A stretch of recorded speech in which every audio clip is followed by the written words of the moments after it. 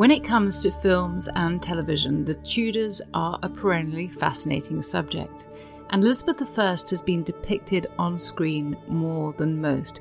Here are just some of the names that have played her: Sarah Bernhardt, Flora Robson, Betty Davis, Glenda Jackson, Miranda Richardson, Kate Blanchett, Judi Dench, Helen Mirren, and I'm sure I've missed some.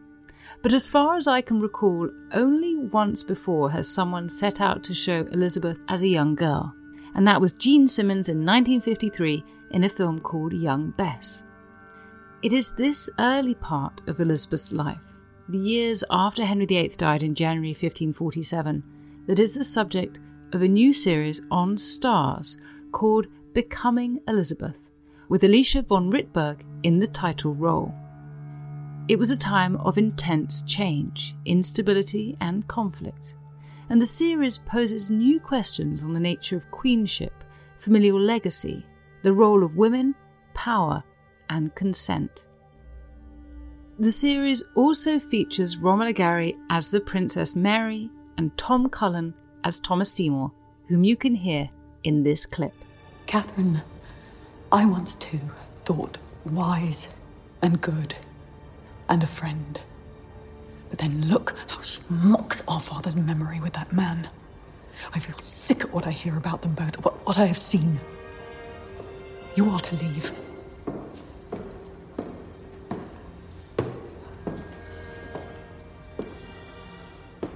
The king does so love his nuanced religious commentary. May I escort you back? I'm in no need of an escort. Are we angry, Mary, about my marriage? Sir, I have no opinion on who or what you marry. You are of no consequence to me. It's who my father's widow marries that I have an opinion upon. But these two things have converged upon me. Daughter. I had a father, and he is gone. Indeed. Except for the one father we all share and will one day meet. For your safety, your sanity, come to me. My guests today are Anya Reiss, creator, writer and producer of Becoming Elizabeth, and George Ormond, executive producer of the series. Anya started her career as a playwright at the Royal Court Theatre in 2010, when her debut play Spur of the Moment heralded, according to Simon Stevens, the arrival of a startling new voice. Since then, Reiss has continued her own writing, adapted Wedekind's Spring Awakening, and translated 3 vital and startlingly realised adaptations of Chekhov. She's written for television as a series writer for EastEnders and Ackley Bridge, and her adaptation of Chekhov's The Seagull is currently being revived in the West End. Her career coincided with that of the BAFTA and Royal Television Society award-winning producer George Ormond. Ormond also worked on Ackley Bridge as an executive producer. He's also been an exec on the TV series The Accident, Kiri, National Treasure and Great Expectations, as well as a producer on Emma, Silent Witness and EastEnders. It is a treat to talk to them about the making of this show.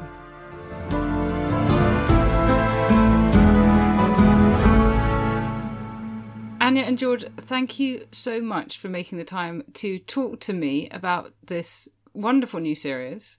For those who haven't seen the show yet, can you describe for me our main players and their relationships?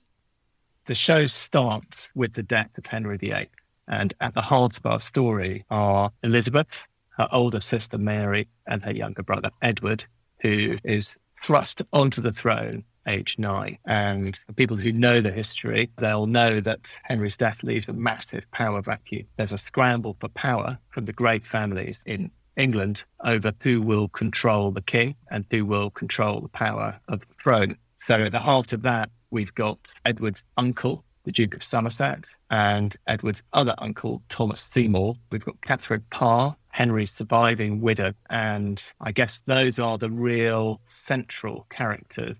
And alongside them, we've also got Henry Grey and the Grey family and Jane. But at the beginning of the story, it's really the Seymour brothers, Catherine Parr, Elizabeth, Mary and Edward who are at the heart of it. And I'm sure you're asked this a lot, but at the risk of being predictable, Anya, what attracted you to telling this particular story of Elizabeth as a young woman? I think because I had no idea that it existed. I wasn't into this time period, but I thought I had the broad sweeps of it. And I went, oh yeah, there's a sick little boy, and then there's the sister that murders everyone is the bad one, and then there's the Spanish Armada.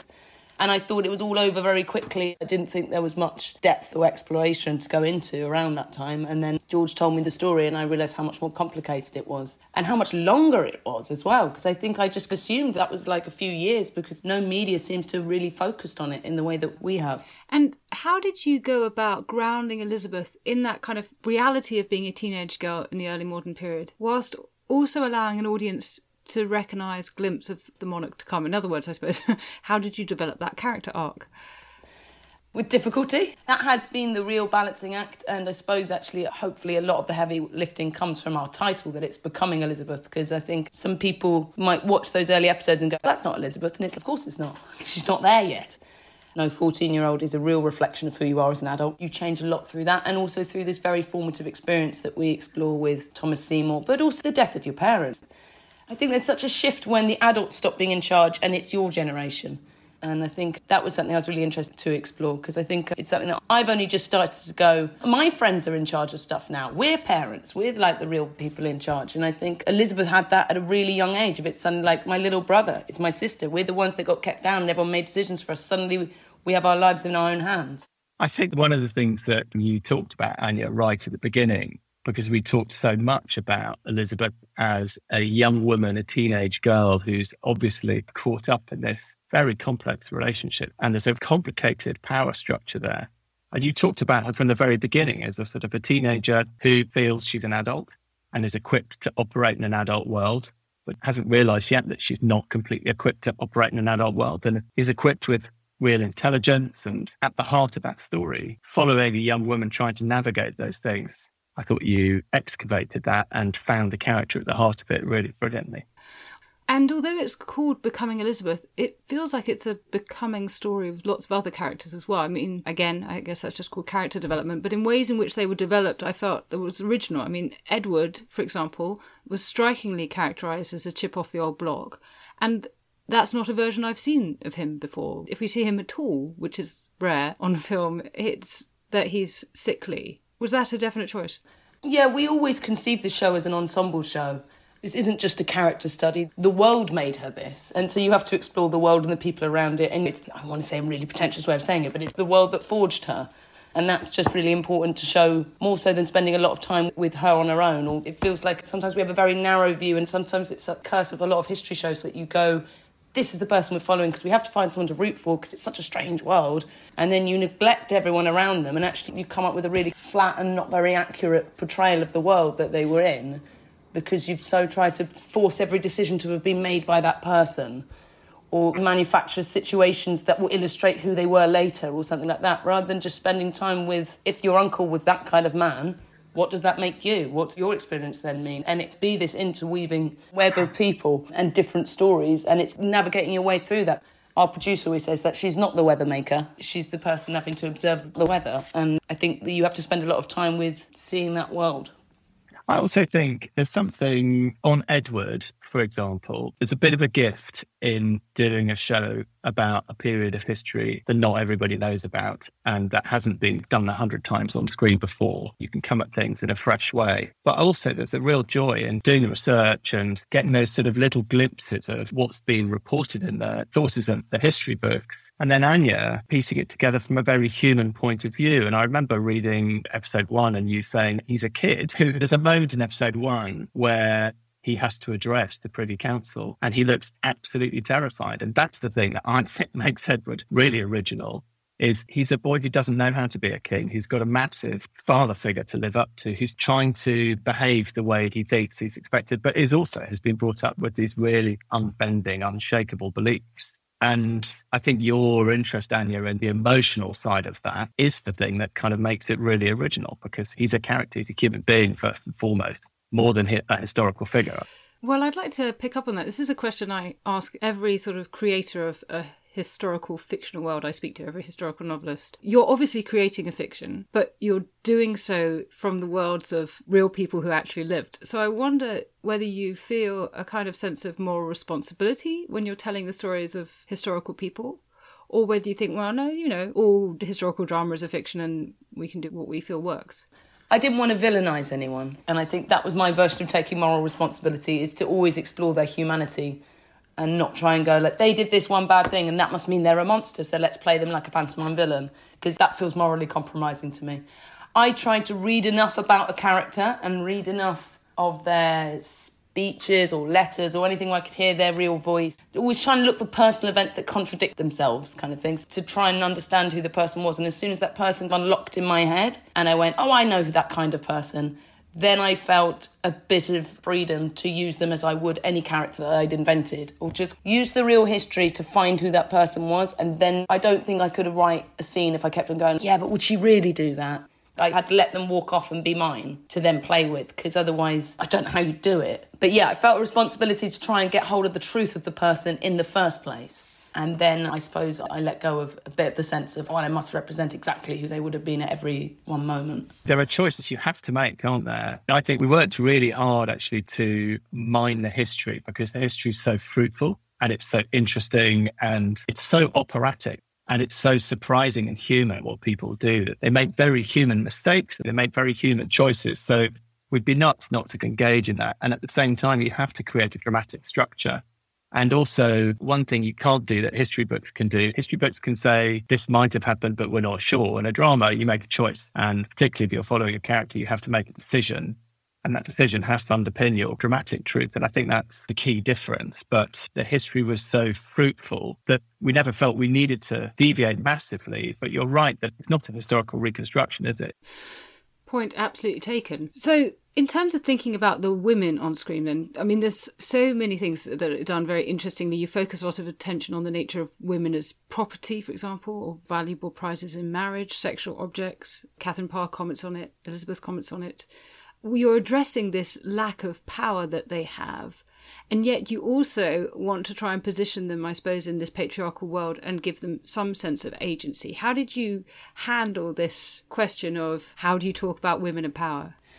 That was one of the biggest struggles, I suppose, is trying to give them autonomy and let them make their own decisions while not falsely portraying their position in the world. Catherine is one of the interesting things, because some of the reaction to Catherine is, oh, she's quite manipulative. I've really struggled with that, because I'm like, no, she's just aware of how few cards she has to play, and she expresses that. And I don't think that means it's manipulative to go, hey, the only card I've got going is Elizabeth right now. Doesn't mean she doesn't love her. We tried to give the women a huge awareness of their place in the world and the few levers they had to pull, and not pretend, oh, if you were super smart, you'd be okay. Because that's not true. I think, yeah, it's strange. There is sometimes a perception that then that makes the women manipulative because they are aware that they don't have power and going, oh, they're really power hungry. But I think power is the only means to survive in that world. And it is safety, because it's only if you're a big enough fish that no one can eat you that you're safe. There's one other thing that I think is really relevant to that, Anya, which is that we realised very early on that the history books give you the information on the characters that are prominent when they're prominent. And the sources at the time, they're obviously, some are more reliable than others, some have their own agenda, and some people have massive blank chapters where we don't really know what they were doing. We don't know very much about what Jane Grey was doing in this period, but we do know where she ended up. We do know that she was at Chelsea with Elizabeth. So that was a lot of fun, imagining what that relationship might be. And you either dramatically speculate or you can't follow those characters.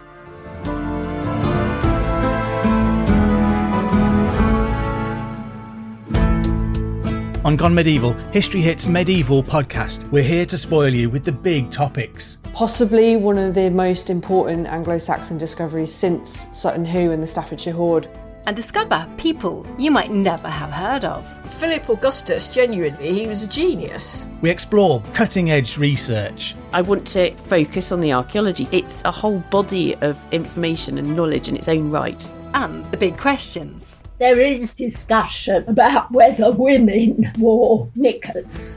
From everyday life to dynasty-shattering events. The key to conquest was cavalry and the short, extremely powerful bow the Mongols had. I'm Dr. Kat Jarman. And I'm Matt Lewis. Every Tuesday and Saturday, we'll explore some of the biggest stories, the greatest mysteries, and latest research. We'll travel the medieval world in search of the stories you haven't heard and get under the skin of the ones you do know. Subscribe to Gone Medieval from History Hit, wherever you get your podcasts.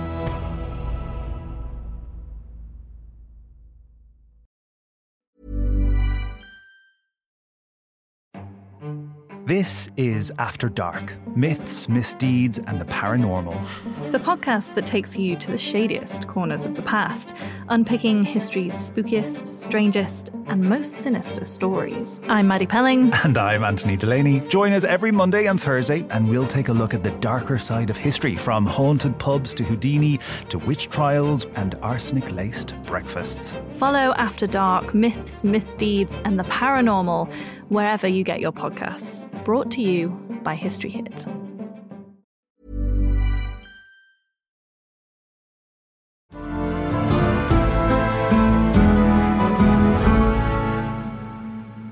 It was great to see so much screen time and development given to Catherine Parr. She is so often neglected on film. Why did you put her so centre stage, I suppose? I think I was really fascinated by such a clever woman marrying Thomas Seymour. Well, I think you explained that a little bit with your casting. I found it really interesting that everyone around her had operated on such a base level of kind of Henry wanted to sleep with her. Like, people wanted to kill her, but it's just that then she fell victim to it too. And just that thing of a bad man brings you down. And I think, I don't know, when reading the history, and it might just be my over-romanticised interpretation, but I was reading it going, God, if you'd been alive, everything would have been fine. None of this terrible stuff would have happened. I think I'm just really interested in the thing in all history is people don't know they're in the history books. People don't know what's coming. And I think there's something really interesting about Catherine was such a player. She did look like she was going to be hugely formative and be part of that New England where Edward went and would have been so formative on who Elizabeth was. And then she's just gone. So I think that was just giving that real time of going like, oh, so that's part of the coming of Elizabeth, is her life kept on looking like, this is the direction it's going in, this is what the world's going to be, and then suddenly there'd be a big U-turn or something just to throw her off her path. And that felt a really recurrent thing that happened to her. It's just her world shifted again and again. So it makes sense, this slightly selfish, tunnel-visioned world that she ended up having, politically and everything else, of just going, this is the way I want the world to be, because the world can change any minute and everything gets flipped on its head and I'm not in control of my own destiny. That I felt like it was interesting to, for instance, with Catherine, just explore that, here's my mother, I'm safe here. No, you're not. Everything's changing. Just that constant shift. Yeah, I mean, I completely agree. I mean, I want to say that some of the writing here, much of the writing here, is absolutely superb. I mean, that scene when Thomas Seymour comes across Elizabeth sitting in the council chamber early on, one of those instances, I mean, just brilliant. But if we were to talk a bit about that relationship and Catherine's part in it, in many ways, your series follows the primary source evidence, the testimony that we have from Elizabeth's companion, Kat Ashley, the early morning visits that she mentions, the instant when Catherine holds Elizabeth, although it's never been clear to me whether she was holding her because she was joining in the game or she was holding her to protect her or holding her down. And you've just said you have to choose a line with drama, but actually your scene holds a range of emotions there. It almost accommodates all those readings. And then the fact that Elizabeth left Catherine and Thomas's house abruptly. But in the end, I suppose we have to figure out whether we think it's grooming or abuse or consensual romance. I know we took a very certain stance on it. It feels like we didn't just walk into history and go, hey, what if he wanted to sleep with her? It feels like there's a reason that we were trying to tell that story. And there's a reason I think it fits into her later narrative.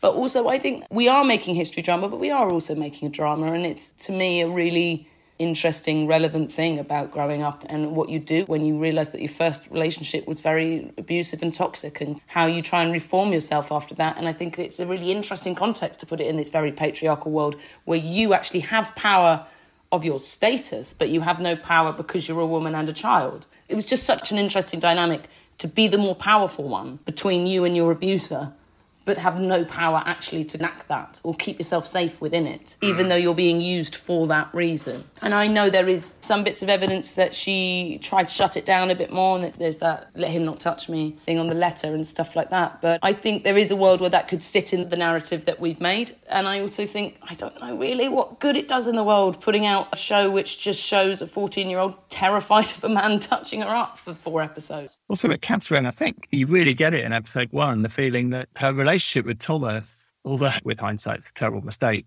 it feels like it's her first positive romantic experience. It's her first experience of kind of real love, and now I get to do it for real. And then it sours so quickly. What that means in terms of her navigating that, and also her perception of what might be going on with Elizabeth. And yeah, we knew about the dress cutting. Catherine held Elizabeth while Thomas cut her dress to shreds with his sword. And it was a real talking point for us. What's going through Catherine's head about what she thinks is going on? It's a hard story. It's just fascinating, isn't it? I actually thought it was very interesting reading of it, and I felt that it does give us in some ways possibly Elizabeth's perspective. We see it from her perspective early on. But obviously you've chosen a 28-year-old actor to play 13, 14-year-old girl, and that makes a difference in some ways because the two look like a plausible couple. How would it have changed if the girl had actually been 14? One of the things that we talked about was that I felt that Anya's take on how to approach this story was exciting, because the nature of grooming is, if you're the person being groomed, by definition, you don't feel initially that you're being abused. You might be confused, you might have questions about it, but actually this is a teenager who, in our story at least, does feel attraction to Thomas and is confused and doesn't know what to do with that. And yet Thomas is very clearly abusing his power. And as the story evolves, her point of view shifts, and I think the audience's point of view should also evolve and shift. And Thomas is ultimately exposed as weak and manipulative and vain. I think if we had cast a 13-year-old, I'm not sure you'd have been able to access that point of view, because you would have felt very much that it's a very clear-cut abuse story as opposed to a complex dynamic from Elizabeth's point of view. I think also, this might sound like a really stupid point, not all 14-year-olds look 14. And I think the idea that you have to go, I see that it's physically repulsive, and that's the only reason I could imagine that this is not okay. It's like, dynamics are so much more complex than that. It is something you actually see reflected out in the media sometimes, of it just being like, there's a big difference between the way a 17-year-old who looks 17 is talked about to a 17-year-old who doesn't look 17. I don't think the idea of, we would have known it was abuse if we felt physically sick as we watched it. It's like, we should have some adult responsibility to go, no, she's 14, it's not okay. I think that's right. And I think you're absolutely right. Someone doesn't have to look vulnerable to be vulnerable. But also, I think the reactions tell us, as ever, so much about our own age, because actually it tells us that these ideas about a woman saying no and really meaning yes are only really dying now. There are generations in which that has been accepted.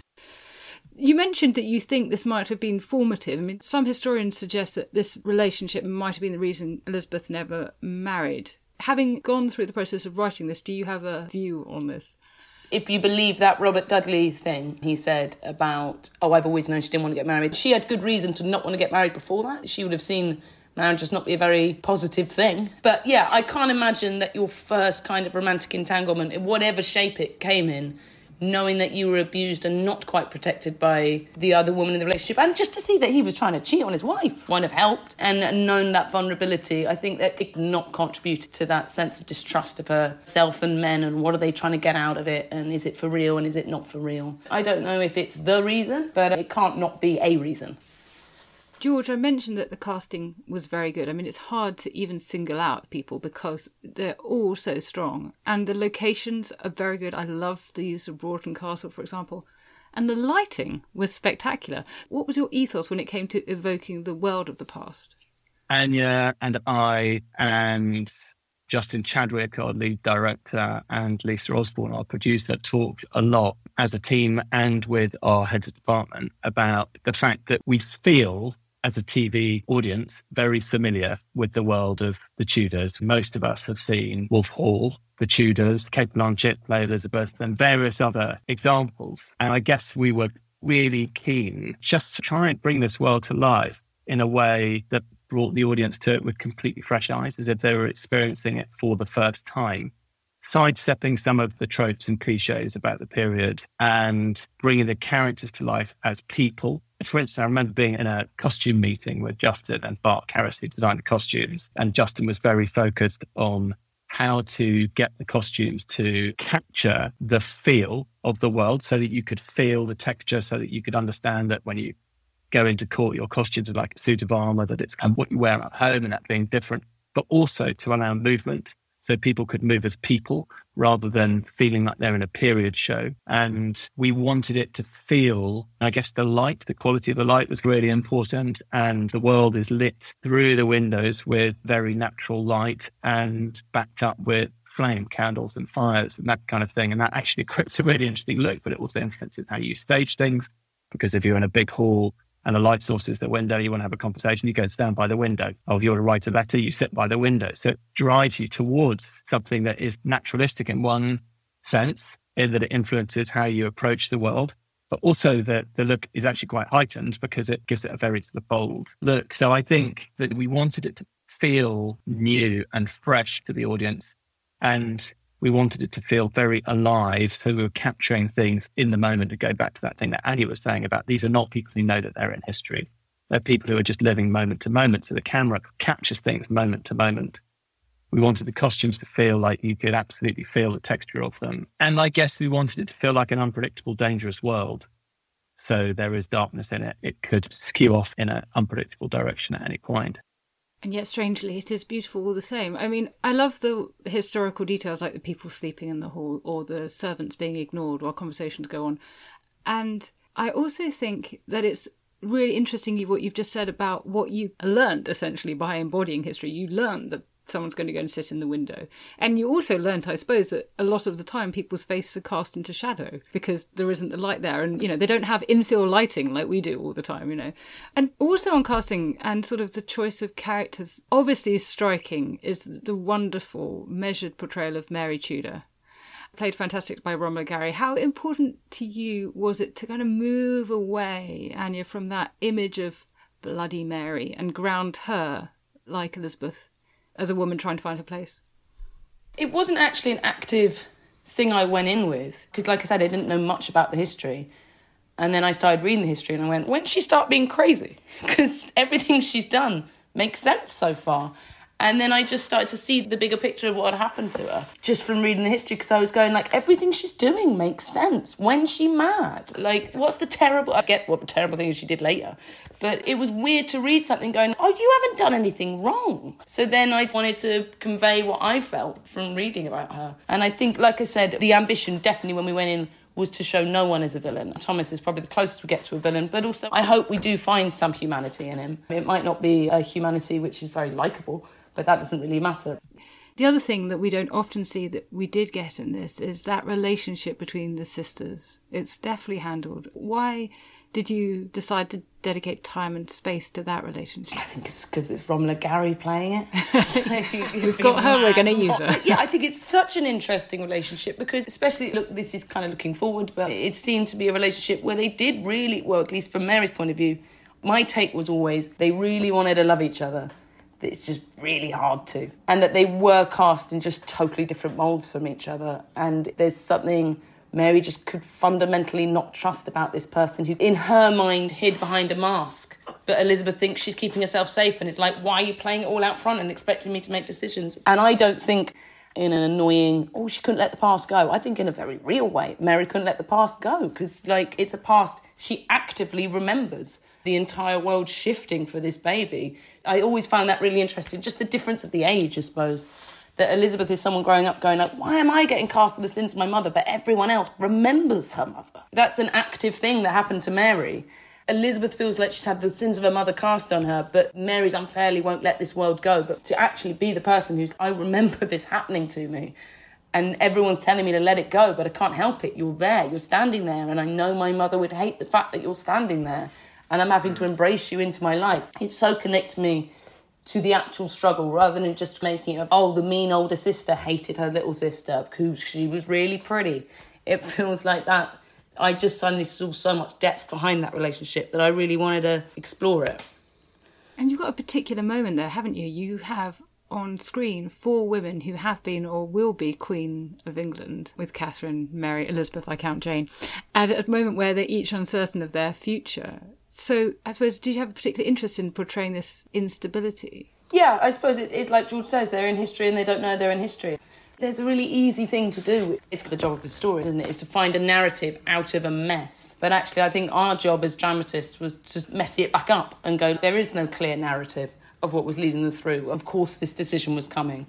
It's really messy, and it is bizarre that those 3 women ended up anywhere near not anywhere near, but like, history should never have seen any of those 4 women sit on the throne. It should have just been Edward, and Henry should have been married to Catherine of Aragon to the end of time. But I think you do write Mary with real humanity, but also where we start the story, you can't help but feel for somebody whose kid brother is saying, you've got to do what I tell you because I'm right and you're wrong, when actually she's kind, she's reasonable, she's intelligent. And then you wrote her with real humanity, and then Romola brought loads of humanity to the part as well. Yeah, it's lovely, that combination of sort of dramatic irony that you've got, but the sense of contingency of life actually lived. It's so powerful. And I was really struck when you were saying earlier about Catherine Parr. You've got your sort of Game of Thrones moment there. One of your key characters sort of disappears, but I mean that in the nicest possible way. But you never could have thought of that. And actually, one thing I did want to say about that was how wonderful it was to have on screen that question about how scary childbirth would have been, and also how devastating it could have been to the men around as well. The fear for women, the fear also, or the implications for men. It was very, very moving to see that portrayed. Oh, I'm really glad. It was really important to me, that bit. I suppose it's one of the things we talk about, trying to sidestep the tropes. One of the tropes that does annoy me from period dramas is that, one, men always seem to be absolutely mind-blown that a baby girl could be born. And I'm like, they weren't stupid. Like, they knew there was a 50-50 chance. I get the idea of God wanted it and stuff like that, but the way they're just like, oh my God, a girl, who could have predicted?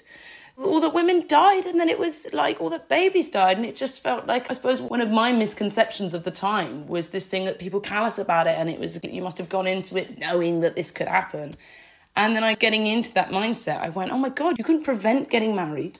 You couldn't prevent getting pregnant. And then suddenly you were on a road where you could just be told, yep, might be about to die now, or a baby might be about to die. Good luck with that. I know how scary I found it when I found out I was pregnant. I had a real little breakdown right in that scene going, this is awful. And I had a real, actually, sense of kinship with these women, of like how terrifying it was. Okay, and finally, I think that historical fiction, costume drama, films, they say much, if not more, about the time in which they're made as the eras they depict. What do you think about this story makes it an important one for today? The thing that hooked us both right at the very beginning was the Thomas and Elizabeth story, I think. It's a very contemporary story, and I think a story of consent or lack of it, sexual power, seeing that in a new way felt like a really exciting way in. There's loads of other stuff about this story that feels contemporary and human and resonant. I think there's definitely that, but I think, sorry, I know I've tried to make this point about 6 times, but it's just that thing of history isn't made by smart people making important decisions that everyone knew was going to happen because that was very clear what was going to happen. It's made by people always in a crisis, always running around, always like spurred by their own personal motivations and their own domestic story and their own emotions and their own character flaws. And I think the world's a bit of a mess right now. The world was a bit of a mess then, and not seeing as we've all been in charge of our history up to this point, and there's been very important decisions made, and now chaos reigns. It's like kind of understanding where we are, because this is how it always is. And actually, there aren't the grown-ups that are about to step into place and make the important decisions, and that the past was correct and now is wrong. I think it does help a better lens on the world. Never a truer word said. Well, thank you very much indeed for indulging me in asking all the questions that everyone watching it are going to be teeming with questions to ask you, and you've been so generous in spending time answering some of mine. But those who haven't watched it clearly are going to now get themselves a Starz subscription and watch it. And if you're not persuaded sufficiently by this, then listen to the panel of experts who I've got telling you their thoughts on it later on this week, because they loved it too. Thank you.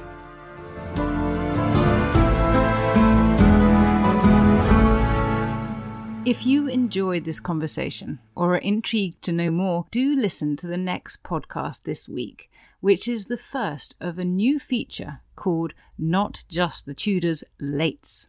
In this first, I'm joined by a team of top historians who, over wine one evening, that's the late bit, tell me what they made of this series. History is full of extraordinary people, the Tudors being just a handful. In my latest film on History Hit, we meet Bess of Hardwick and go inside the incredible house that she built, a house that defines the elegance and grandeur of the Elizabethan age, a house fit for a woman who climbed to the top of the Tudor social ladder. To find out more about the life of Bess and many more fascinating figures from the past, sign up via the link in the description with the code TUDORS for an exclusive discount.